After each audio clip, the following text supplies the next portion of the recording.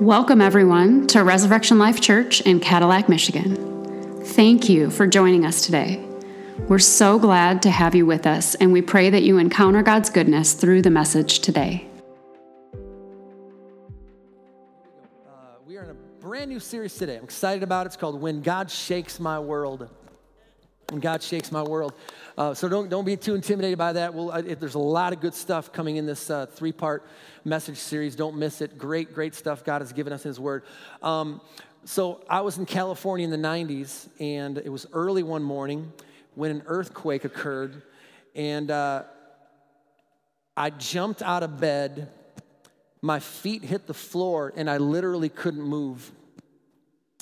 I will never forget that experience. It was weird, but things were falling off of shelves, pictures were coming off the walls, and I'm not going to lie, it was frightening. Matter of fact, I can go back there in my mind and feel what that moment was like. So different. But today I want to talk about this in a natural sense and a spiritual sense. The Bible calls these natural earthquakes signs of the end times. In Matthew 24, the disciples asked Jesus, "What will be the signs of your second coming?" So Matthew 24:7 says this, "Nation will go to war against nation and kingdom against kingdom. There will be famines and earthquakes in many parts of the world, but all this is only the first of the birth pains with more to come." Oh, great. Thank you, Jesus, for saying that. So Jesus goes on to list other signs. There's going to be widespread hatred, deception from false leaders. Christians will be mocked and persecuted for what they believe, and the love of many will grow cold. Sounds like the day we live in. But don't be alarmed. Don't be afraid. These things must happen before Jesus returns. And he says this in the previous verse in Matthew 24:6. "And you'll hear wars and threats of wars, but don't panic." Say, don't panic. "Yes, these things must take place," he said, "but the end won't follow immediately." There's no doubt that the world has experienced the rising of wars and earthquakes, famines, pandemics, hatred, persecution, right? Since Jesus spoke this truth over 2,000 years ago. But again, don't panic. For the follower of Jesus, these are actually exciting times. Not only are these signs of encouragement about the future home in eternity, but they are also signs of a soon coming revival. See, I believe we're heading into a great awakening, a next revival, a new revival. But what happens before a great awakening is a great shaking. A great shaking. And I'll explain that. The prophet Haggai refers to this shaking in Haggai 2:6-9. "For this is what the Lord of heaven's army says, in just a little while, I will again shake the heavens and the earth, the oceans and the dry land. I'll shake all the nations, by the way, and the treasures of all the nations will be brought into this temple. I will fill this place with glory, says the Lord of heaven's armies. The silver is mine, the gold is mine, says the Lord of heaven's armies. The future glory of this temple will be greater than its past glory, says the Lord of heaven's armies. And in this place I will bring peace, says the Lord of heaven's armies." He has spoken, right? At first glance, this seems like a dark and doomy few verses, like a great war is about to happen. Haggai says, "the Lord of heaven's armies," quite a few times, which we know there's going to be war. So yes, there's a war coming, but it is a war literally against the kingdom of darkness. Did you hear that? It's a war against the kingdom of darkness. I always think about the church and why the church seems to sometimes have the wrong perspective about darkness, the kingdom of darkness. We automatically think that we're trying to hold the doors back. We don't want the devil to come in when the Bible says the gates of hell will not prevail against us. In other words, there's gates that the enemy's trying to keep closed against us. You guys hear that? Like, we're the ones that are supposed to move forward into enemy territory and take what is rightfully God's. Do you hear that? Like that old song we used to sing, I went to the enemy's camp and I took back what he stole from me. You hear that song? Maybe not. No. Well, you didn't grow up in the right church then. That was no. Listen, there's a war coming, but it's a war against darkness. Listen, to set God's people free. These verses are literally our reference to the overthrow of enemies who occupied the area and the broken temple in Israel at that time. God wanted to rebuild the temple, and the shaking would remove the things that hindered it from being rebuilt. And the ultimate result of this shaking would be the filling of God's temple on earth with his glory. By the way, what I'm telling you today is actually God's MO. It's his mode of operation. He takes little rumblings in our lives and he uses them for our good and his glory. He takes the difficult times we go through in life and he works them out for good, right? So we see that through history and through life. It's what he does. Now, we are the temples of God. We're little churches. And I'd say this, God wants to shake things up in order to shake things out of these little temples. To shake out the things that oppose God. There we go. That's why we need to be ready for the shaking, but also excited. Come on. Because I've noticed that over time, many have fallen asleep, even now dozing off regarding God. So that is why the shaking is critical. So let me just say this. Well, why would he shake us? Because he shakes us to wake us. When that quake hit in the 90s, I got up quick. No messing around. It woke me up. And I wasn't looking to find my pants, which normally I'm already figuring out where they are if something happens, like a fire or something. I wasn't looking to find my pants. I didn't care. It just came so suddenly. You know, there's a lot of woke conversation going on these days. But what we need is to be woke to God. We need to wake up to God. Come on, right? Am I in church today? Here's the verse, Ephesians 5:14. This is why it is said, wake up, sleeper, rise from the dead, and Christ, his glory, will shine on you. God wakes us, God shakes us to wake us. And he shakes us to revive us. To make his church come alive. To restore us to our original mint condition. He's looking for his lost treasure, his sons and daughters. And by the way, his treasures will be brought back. Don't we all have family members right now that we're praying for? Man, I just wish they knew the love of God. I wish they knew the peace of God. I see them in a place where, man, I just wish they knew even the little that I have. I wish they could experience the joy that God gives. Like don't we all have them, right? We're praying for them. We want the best for them. These are those who are coming back. Their prodigals will come home. The hurting, the trembling, the lost and confused. All of his people, his treasures, they are coming home. They've been away from God because the devil and the world tells them they are not loved by God. You hear that? They're away from God because the devil and the world tells them they're not loved by God. It's as simple as that.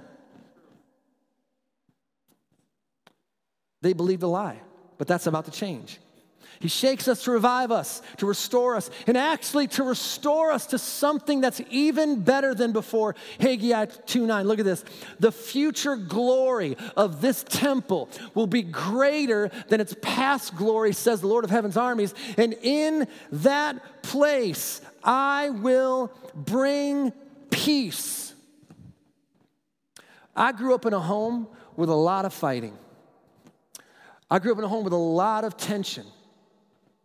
It was just there. So I'm like very, very super sensitive to like fighting.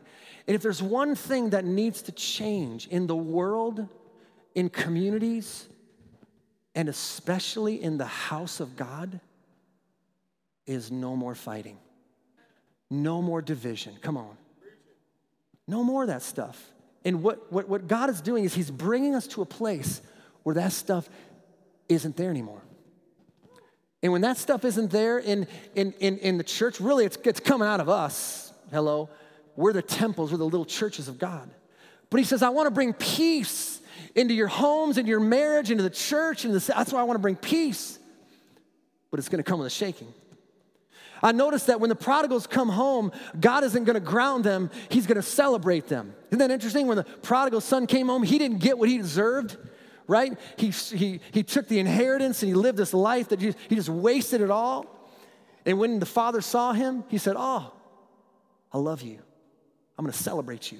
See, I said a few months ago when we were talking about this, I said, in my flesh, I probably would have grounded my kid 2 to 3 weeks. Then I'll talk to you.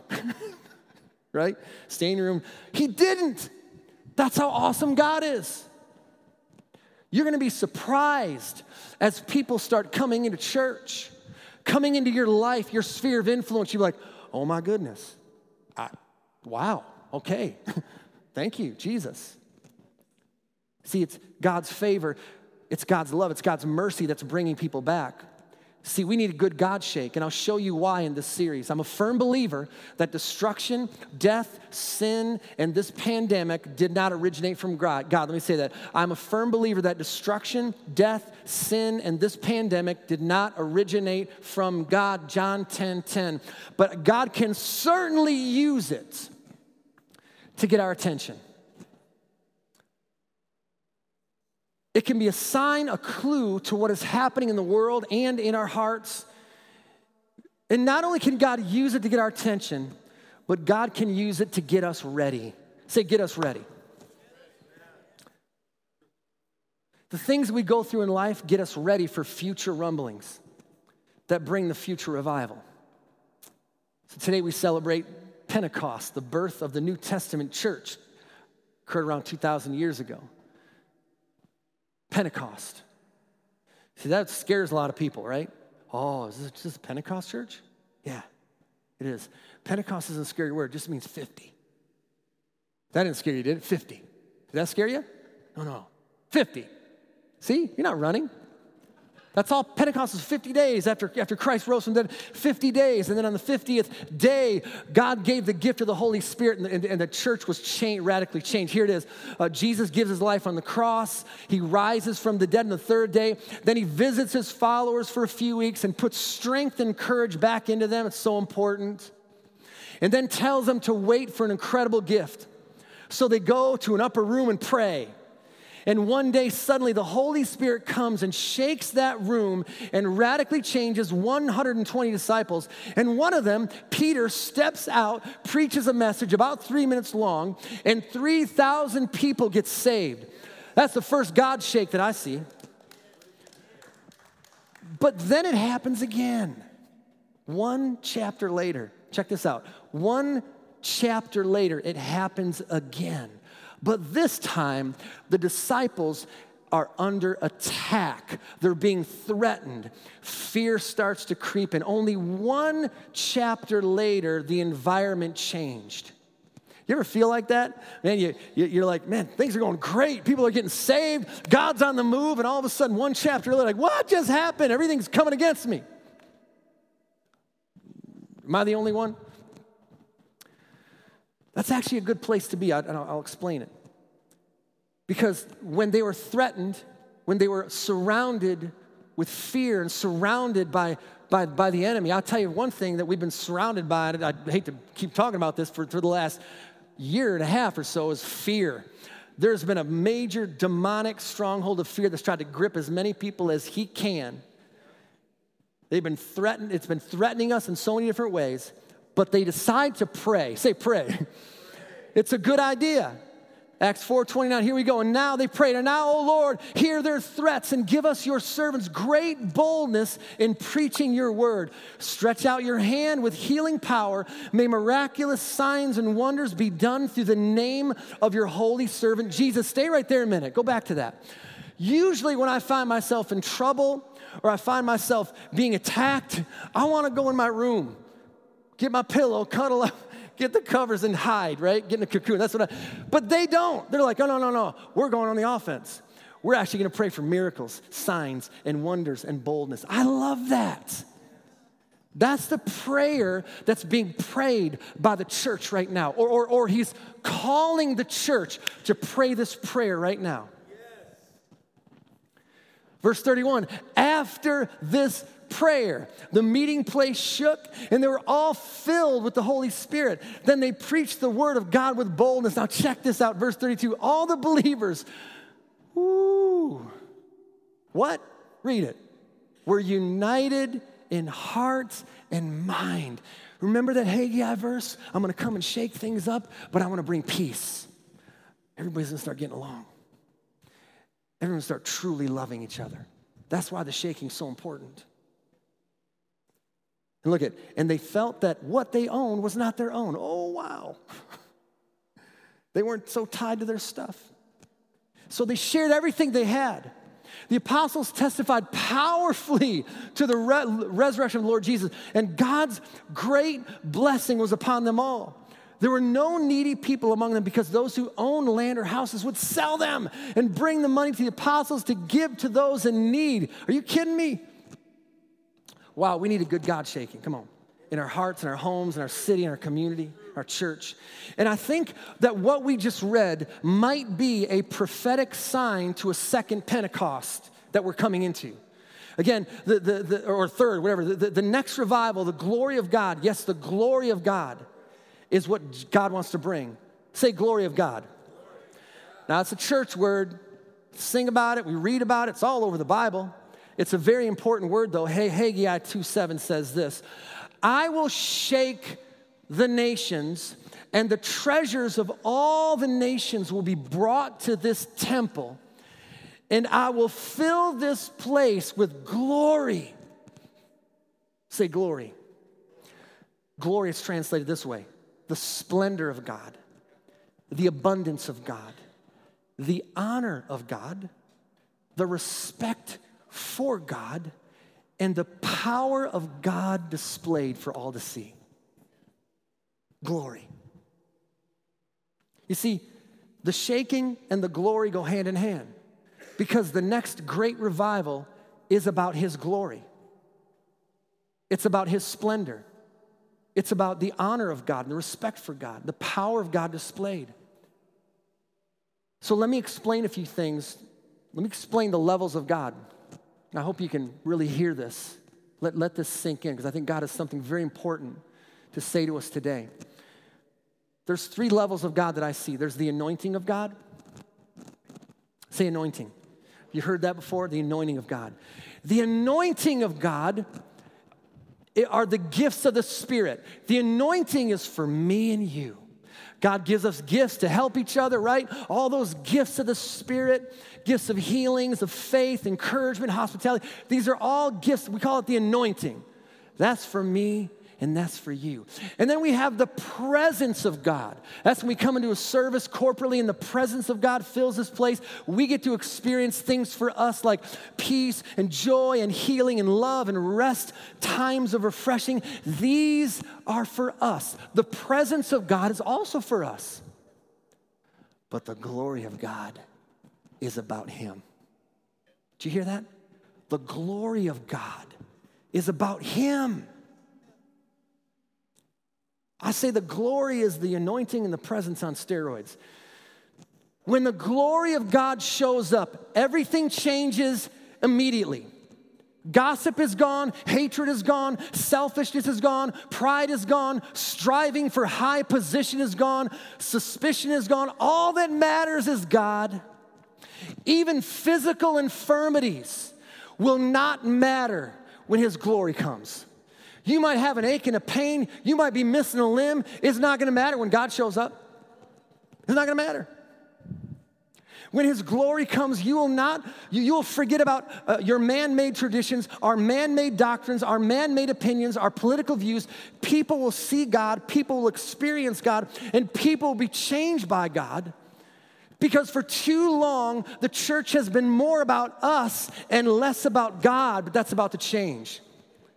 Man, I wish we could just tap into the Spirit right now, what God is saying in this moment. The glory isn't something I can produce. It's someone I welcome. Come on. I can't produce the glory. It's just, it's someone I welcome and someone I surrender to. We just did it, right? That's the glory of God. See, I've noticed that by the way, as you're praying this week, I've been praying for weeks and weeks, the glory of God would show up in our lives. Feel free to make that part of your daily prayer for the church, for our church, for your family, that the glory of God would come. Because I've noticed that when the glory shows up, he shakes me up, and I shut up, and then I bow down. This is really important. That's a common effect when the glory of God has on people. See, when there's an anointing, there's a lot of clamor, right? It's good, it's all right. When there's a presence, we're rejoicing and all that stuff. But when the glory shows up, excuse me, God's here. Just, oh man. I got no words to express and say to you, Lord, you're here. And that is the glory of God. I've experienced the glory of God a few times. It's incredible. But also intimidating, but mixed with intense love. It's a loyal reverence for God mixed with the loving presence of God. Do you hear that? You got to have both. You got to have both, right? A loyal reverence and his loving presence. I might get scared for a moment, but I'm immediately comforted in that moment. It's different, but it's so good. I think of a man who was struggling in his marriage. He was about to lose everything. He made a lot of mistakes in his life. He was going through a rough time. And he asked Jesus to take over his life, but things really weren't changing for him. Jesus saved him. Jesus saved him. But there wasn't major change. So he's in his garage one night. He's in his garage. And all of a sudden, the glory of God falls on him. And he was radically changed.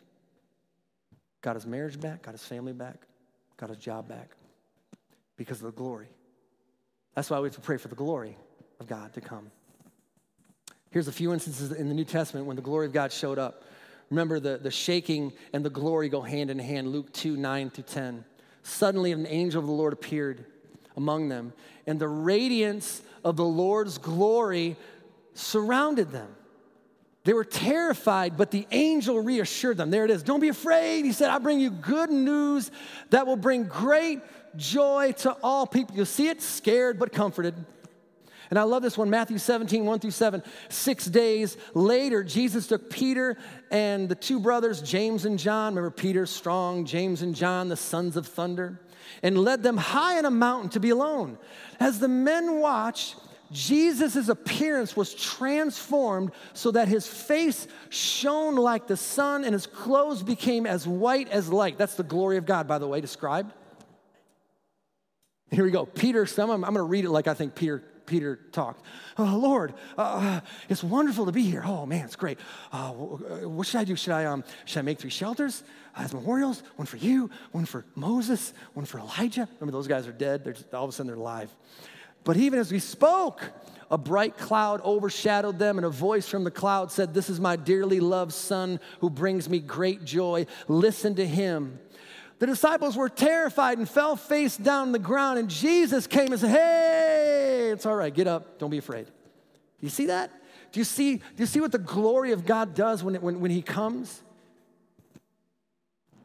Reverence in his presence, reverence in his glory. Peter was mesmerized and flustered, and he didn't know what to say.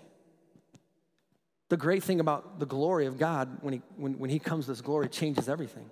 That's why we need to pray that. God shakes our world to display his glory. So if we pray for his glory, just tell you ahead of time, we're actually praying for a shaking of our personal world. So let me start this series by helping us get ready for a God shake. Let's get quake ready. Turn to your neighbor and say, let's get quake ready. I don't want these things to take you by surprise. Jesus said, don't be surprised when these things come, right? It's all good. I learned a few things after experiencing my earthquake in the 90s in order to prepare myself physically and spiritually if that ever happens again.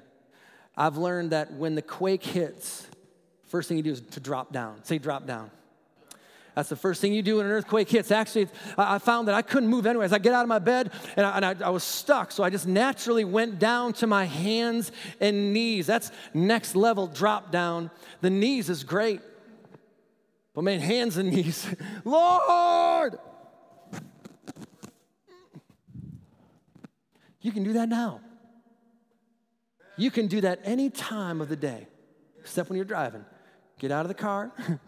Get out of the car, and you can get down on your hands and knees. And well, I don't feel like it. That doesn't matter. It's just obedience. Lord, I need you. God, I need you. See, in the kingdom of God, that just means humble.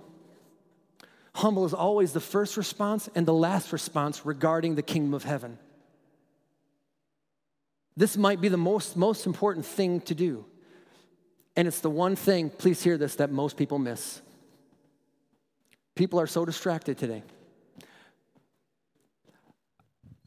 I feel like today I'm giving the best message I'll ever preach in my life.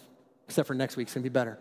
But yet people can listen and hear, but not hear. I pray that you hear. I know but I believe you're hungry, by the way. I believe you wouldn't be here if you weren't hungry. So I know that you're hearing.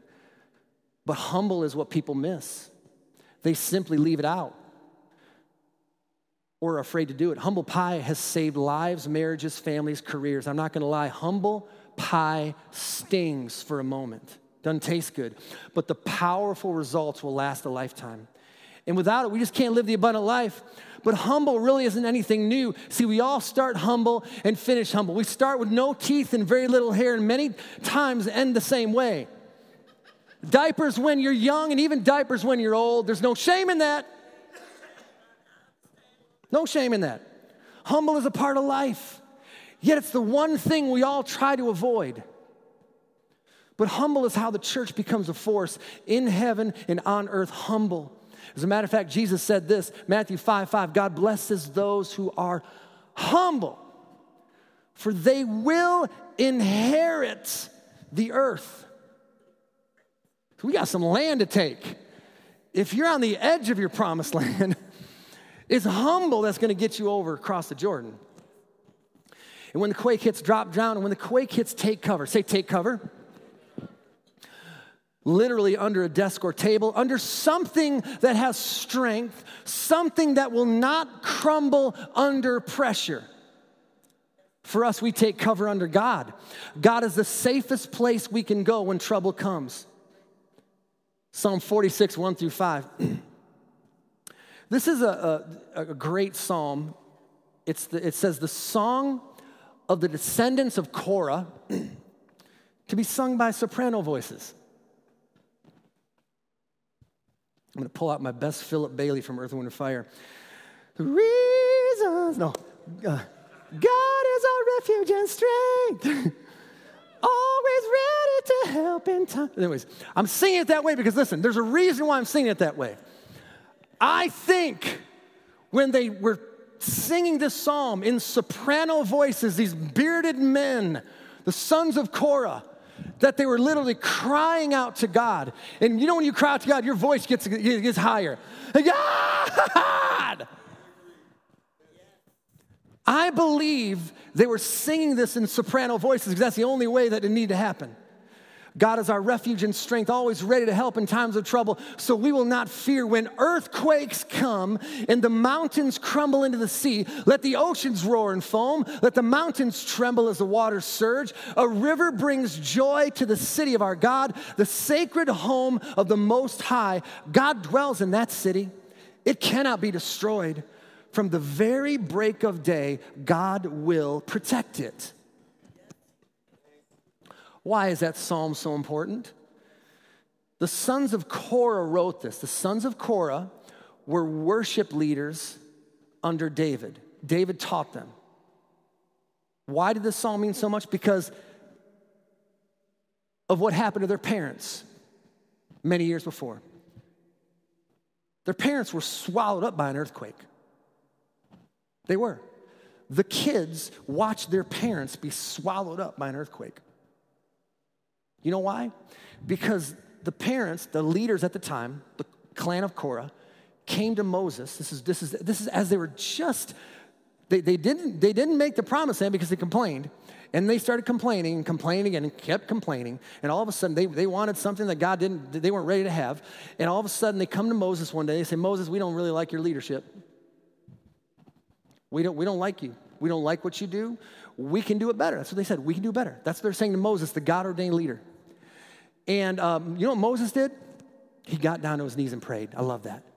Because he knew this is trouble for them. Trouble for them. And the thing I love about Moses is this. Moses came out of Egypt. When Moses was in Egypt, they taught him they taught him how to know where he's going. In other words, they said, Moses, I'm going to show you the path of success. Moses, you're going to go to the best schools. I'm going to show you all the business tricks. I'm going to show you leadership, Moses, and you'll be fine. You'll be set for life. And all of a sudden, Moses' life is radically changed. He finds himself in the backside of a desert, not knowing what to do or where to go. And my thought is this, just listen, whenever you are around a leader that tells you they know where they're going and they have all the answers, step back for a moment. Because really, leaders lead without knowing where they're going. That's faith, you guys. We're still to walk by faith. But listen, so in that moment, they said, Moses, we don't like it that you're not telling us where we're going. We're not telling us, because Moses is trusting God. He goes, listen, I can't go unless God's presence goes with me. Like he was learning how to walk by faith. And by the way, the people had Egypt in them. And God said, but I got to get it out of you. You got so much Egypt, the world, the world's ways in you, and if I can't get it out of you, we're going to struggle. So they were struggling. So all of a sudden they start complaining and going after Moses. And I'm not saying this because to try to scare anybody at all, but it's true. Like kids, honor your parents. Come on, honor them so they just live long, right? Honor your parents. Like you may not agree with them. My kids don't agree with me. They think everything I say is wrong. But the truth is, honor them, right? Just honor them. It's okay. It's okay for you to say, just honor them, right? Honor your boss. Come on. Honor the people that God has placed. Honor our police officers, right? Honor them. Honor them. You guys, the Bible says you'll live long and prosper. That's not a Star Trek quote. That's from the Bible. And now the kids remember that story, how their parents were gone in a moment. And now they say, I ain't making that same mistake. I'm going to cling to God. I'm going to cling to God. I'm going to follow Jesus. Praise God, they did. I love what Nahum wrote. We're almost done. Nahum 1:7, the Lord is good, a strong refuge when trouble comes. He is close to those who trust in him. When the quake hits, take cover. And when the quake hits, stay away from falling objects. That's right. Stay away from bookcases and other furniture that can fall on you. Stay away from windows and light fixtures, certain pictures, things that are not secure, things that are fragile, things that stand on their own strength. Stay away from anything that is built on shifting sand. People are built, people. If you got people as your foundation, you're in trouble. If you got stuff as your foundation, you're in trouble, right? If I'm putting anything else other than Christ as my foundation, I'm in trouble. Matthew 7:24-25. Therefore, whoever hears these sayings of mine and does them, I will liken him to a wise man who built his house on the rock. The rain descended, the floods came, and the winds blew and beat on that house, and it did not fall, for it was founded on the rock. In other words, don't cling to things. Stay away from falling objects. Don't cling to those things. Don't hold tightly to stuff that's here today and gone tomorrow. Cling to the rock, and I'm not talking about Dwayne Johnson. I'm talking about Jesus Christ. One day, even strong Dwayne Johnson will bow down in the presence of Jesus. Every knee will bow. Every tongue will confess that Jesus Christ is Lord. Bill Gates, Warren Buffett, Elon Musk, Michael Jordan, Serena Williams, LeBron James, everyone weak or strong, rich or poor, broken or blessed, will fall to their knees at the coming of the King in his glory. So, stay away from things that just might be propped up on their own. You guys get that? We're all human. We all fall for it. Come on, I have, right? Oh, I didn't realize I was putting my kids in that place where God, come on, we've all been there. But we just say, no more. Jesus. I'm propping my whole life up on Jesus. I'm propping my whole life up on Jesus alone. And lastly, when the quake hits, stay inside. Say, stay inside. See, when the shake happens, you'll want to stay inside until it's safe to exit, right? That's just the truth. You don't want to get up and try to run through an earthquake or because something's going to fall on you, could fall on you. In other words, I'll say it this way, don't leave your peeps. Don't leave the church. Don't leave his presence. Don't leave the foundational things of God that got you here. I've seen it way too often. People walk away. They get bored. They get proud. They get distracted, and they get in trouble again. You guys hear that? It happens, but stay inside. But God has given us a gift of being together, worshiping together, serving together, eating together, which is really good. I like that. Amen.